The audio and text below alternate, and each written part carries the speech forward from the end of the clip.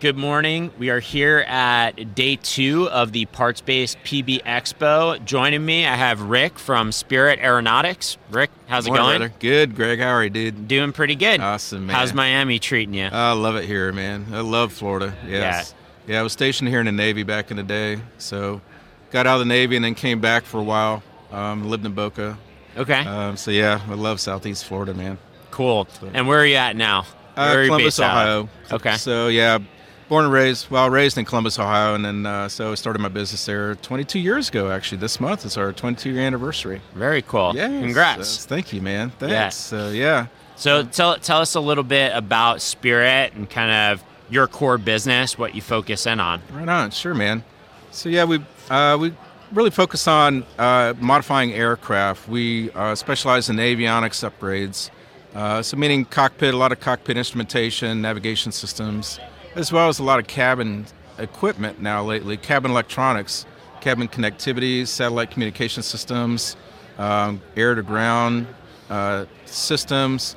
That's a big part of what we do now lately. Very cool. Is keep aircraft connected. Okay. Keep the avionics fresh. I always use the 737 as kind of an analogy. The 737 is still built and produced today. It's still the same airframe that was built in 1969. Right. The big difference is the electronics, right? Mm-hmm. So that's kind of analogous to what we do is we, refresh avionics in older airframes and make them as efficient as new, So Very both cool. for airspace navigation requirements and cabin entertainment connectivity systems. Okay. And I know we had talked a little bit about an expansion that you have going on Yes. and moving into Texas. Yes, Tell us a man. little bit about that. Yes. So with our company, we routinely send teams out to do projects on the road. Okay. So we'll do avionics upgrade in client's hangar, or we work with other maintenance shops to provide our services. And so we've been doing a lot of work in Texas, and we've had a lot of our industry friends that just kept telling me, Rick, you really need to come out here and open up a new facility in Texas. And so we did a lot of research, and we ended up at Meacham Airport in Fort Worth. Okay. And we're inside a brand new hangar facility there, and it's a busy, growing airport. Yeah. And we've been super fortunate to find some really high-quality technicians and managers to come on board with us. That was, of course, my biggest fear in this market environment, for labor, finding good quality people to come on board. But I got to say, we've been tremendously successful with the people that we found for our new Texas operation. So, yeah, we've got some great high-level, well-experienced people there now. Okay. And we're still continuing to grow. So, Yeah. we're up to You're 6. hiring Yes. right now? Yes. We just hired another quality assurance manager Okay. for Texas. So, yeah, we're up to 6 people already since last July when we stood it up. Very cool. Yes. And so, we were talking, I know I had talked to a few people here around flight data management, FDM, and FOQA. Yes. And so how does your company play into that? That's an awesome question, in man. what you're installing, the equipment, and maybe some of the benefits that customers are seeing from that? Yeah. So, I kind of started looking into FOQA here a few years ago.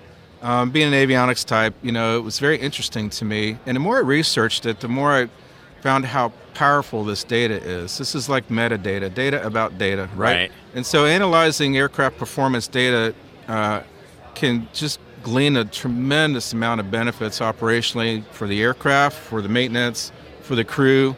And so I took an initiative here about 2 years ago, and I approached L3 Harris because they're one of the 2 leading FOQA services providers in the world. So I went to L3 and I said, hey, we'd really like to sell your FOQA services. We sell your flight data recorders and cockpit voice recorders. We're an authorized L3 dealer now, but we don't sell your service. And so they said, Rick, that's a fantastic idea. Why don't you just take over all of North America for selling our FOQA services to the business aviation community? And so that's what we've done. So we are now a dealer distributor for flight operations quality assurance services throughout North America. And the benefit with us is we can also do the hardware upgrade for your aircraft, because a lot of aircraft still need a hardware upgrade to get the data off the aircraft. There's a lot of flight parameter data. There's a lot of information that we need to pull off after each flight.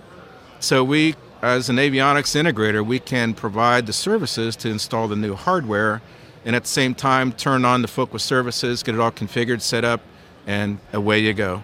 So we are very unique in that. Even as the size of our company, we are really the only company in North America that can provide full vertically integrated Fuqua solutions. From tip to tail, we can specify the exact hardware that's required, we can install the hardware, certify it, and then engage the Fuqua services. Very cool. With one stop.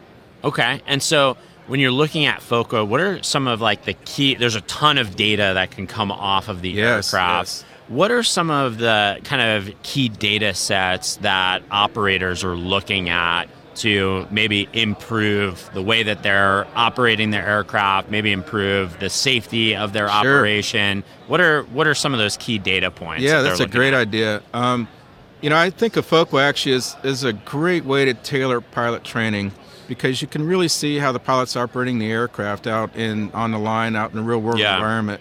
And so you can kind of actually see where the pilot has his strengths and weaknesses and how he's managing the machine. Because these are very sophisticated, very expensive machines. And so, pilots, by their nature, they want to be their best, right? Right. And so this is a way to help sharpen the steel, if you will. So it generates some tremendous reports, not only to assist with pilots in their training, but also it can help in maintaining the aircraft. We could see what speeds like flaps are deployed. We can see, different things about the operation of the aircraft in different airspace and different operational environments. And so, a lot of the benefits come from, the efficiencies of training, for one, the efficiencies in even flight operations. Using a lot of data, you can pick which flight plan is going to be best, and you can compare your airplane to other like model aircraft in the world. So if you've got a Challenger 350, you compare the performance of your 350 against every other 350 out there. And with those performance numbers, with your real data, real world performance numbers, you can see exactly how your airplane is going to perform on projected flight paths. So you can kind of tailor your flight planning to the performance of your machine to the real world conditions it's about to enter into. Very cool. Isn't that great? Yeah. It's powerful. It's wild to see where all of the technology is going and like combining the hardware with the software and really doing some amazing things with it. Absolutely. And as well, it can even lead into better record keeping for the aircraft, because the data, block times, on, off, out, in, things like that. I mean, all that data is on the aircraft and a lot more. And so we can import that data into aircraft logs and records now and really help, streamline data entry processing with this data as well. So there's efficiency in the business management of the airframe as well. Very cool. Yes. So sounds like you're really busy with Spirit. I know that you're also involved in some other things within the industry. Yes. So maybe we could talk a little bit about ASTM and some of the things that you're involved in there. Sure. I've been chair of the ASTM committee for just over 6 years now. So the ASTM committee F46, we're developing professional credentialing for aerospace personnel. Okay. And so what that means is we've focused, we started with the Aircraft Electronics Technician, the AET certificate from NCAT. The ASTM program took over NCAT some years ago, and so we brought on the Aircraft Electronic Technician certificate as a credential, and we're building on that now. And building on that meaning we're moving into other skilled trades. So we've developed academic knowledge and skill standards for aircraft mechanics, for airframe, for power plant, for the general knowledge requirements, aircraft electronics technicians. We've even got credentials now for DERs. We've developed academic knowledge and skill standards for DERs, and the FAA is embracing that and using that in their training programs now. Okay. And so what this all means is we're developing a more robust career path for aircraft technicians. Right. Because the career ladder for mechanics is pretty abbreviated. You get your A&P license at the end of school, and then 3 years later you can get your inspection authorization, but then you're at the top of the game as an A&P. Versus, the analogy I always use is the pilot. Pilot starts out, even as a student, they're certified, they get a certificate, and then you Right. become a private instrument, multi-commercial on up. It's a very robust career path for pilots. Right. But yet on the mechanics side, it's very abbreviated. And then on the avionics technician side, they really had no credentials from the FAA. Right. And so what we're doing with ASTM Committee F46 is developing higher level credentials for aircraft technicians and additional credentials. We're working on cabin interiors, so like people that sew the beautiful leather seats Right. in aircraft. Cabinetry, all Yes, that type of the stuff. cabinetry, Yeah. that's its own unique skill set, Yeah. right? To do these immaculate cabins on these aircraft, the woodworking is just top Yeah, notch. next level. But it's not an A&P skill. That's not taught in A&P school. That's not an A&P doing that work for the most part, generally. Right. It's a very specialized craftsman. And so what we're doing is we're helping to develop the academic knowledge and skill standards for those technicians. And so that enables schools to develop curriculum to teach programs for those apprentices. Very cool. Because there's no, real professional credentialing. There's no professional training Right.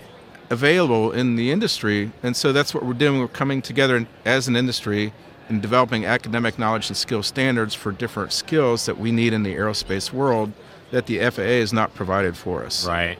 And is there, as you're looking at this and looking at adding these different levels of credentials, is there going to be kind of a system that's needed for logging all of the kind of work that you're doing? Yes, that's a great question.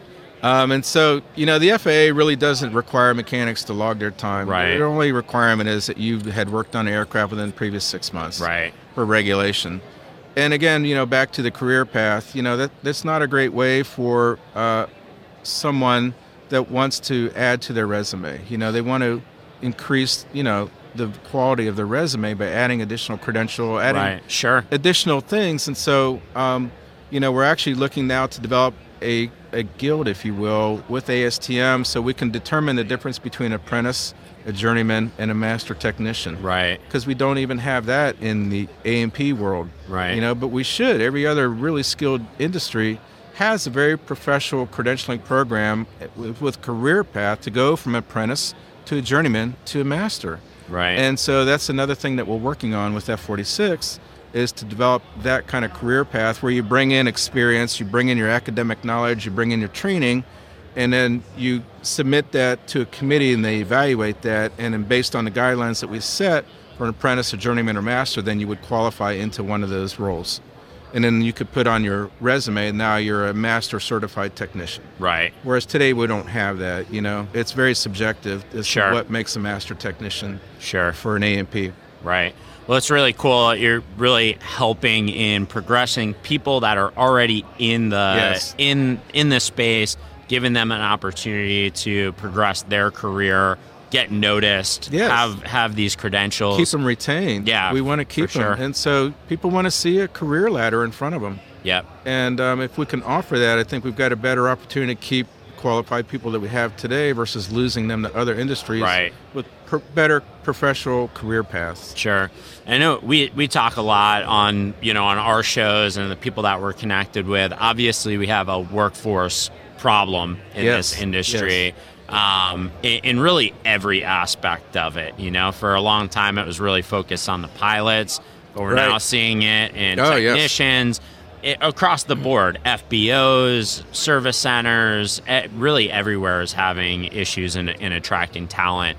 And so what types of things are you working on in regards to attracting maybe younger people Yes. and getting them involved in aviation? Sure, man. Yes, another program I've been involved with for years is the Youth Aviation Adventure Program.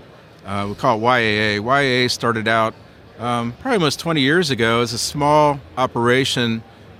Two gentlemen, a good friend of mine, my business partner, Steve Wathen, and a friend of his, developed this program for their sons. Early on, their sons were into scouting and they wanted to earn the aviation merit badge.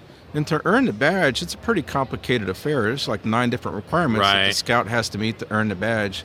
And so they developed a program where the kids can earn the badge in a one-day event out at the airport. And so there's 9 different elements, 9 different stations that we have that cover all 9 elements to meet the aviation merit badge for both the Boy Scouts and the Girl Scouts. Okay. And so that program has now grown to, we've been operating in over 25 different cities. Oh, wow. We now have this program kind of pre-packaged, pre-kitted, if you will, and we can send out an entire kit to an airport, and we get local volunteers like from an EAA chapter, and they'll provide the volunteers. We'll put out notice to the local scouting community as well as local church groups, youth groups, any other urban youth groups that want to bring kids out to the airport. And then we get them in front of airplanes, and we get them in front of aviation professionals. And not only do we talk about just a career path as a pilot, but we also talk about all the great career paths in aviation. Yeah.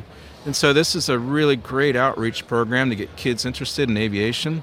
And, you talk about STEM. To me, there's no better example of STEM than an aircraft. Right. Right? Yeah. That's a perfect example. And so to get kids in front of aircraft and talk about the technology around an aircraft, involved in aviation, it truly is a STEM program. But as well, it's a great outreach program to show kids not only the technology of aviation, but the careers that they can get involved with.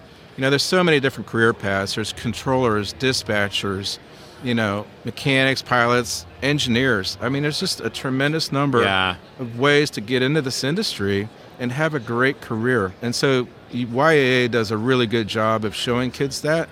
So it's kind of geared for kids like 12 to 18 to come out. It's a one-day event. We hold it in different cities. We're always looking for new cities to stand up a new squadron. And so, I'd encourage anybody, if you're interested, to begin a new outreach program for kids to get them interested in aviation careers. We've got a pre-packaged kit that makes it very, very easy. You can stand up events both for a large group and a small group. So we hold our Squadron 1 event at OSU Airport in Columbus, Ohio, twice a year.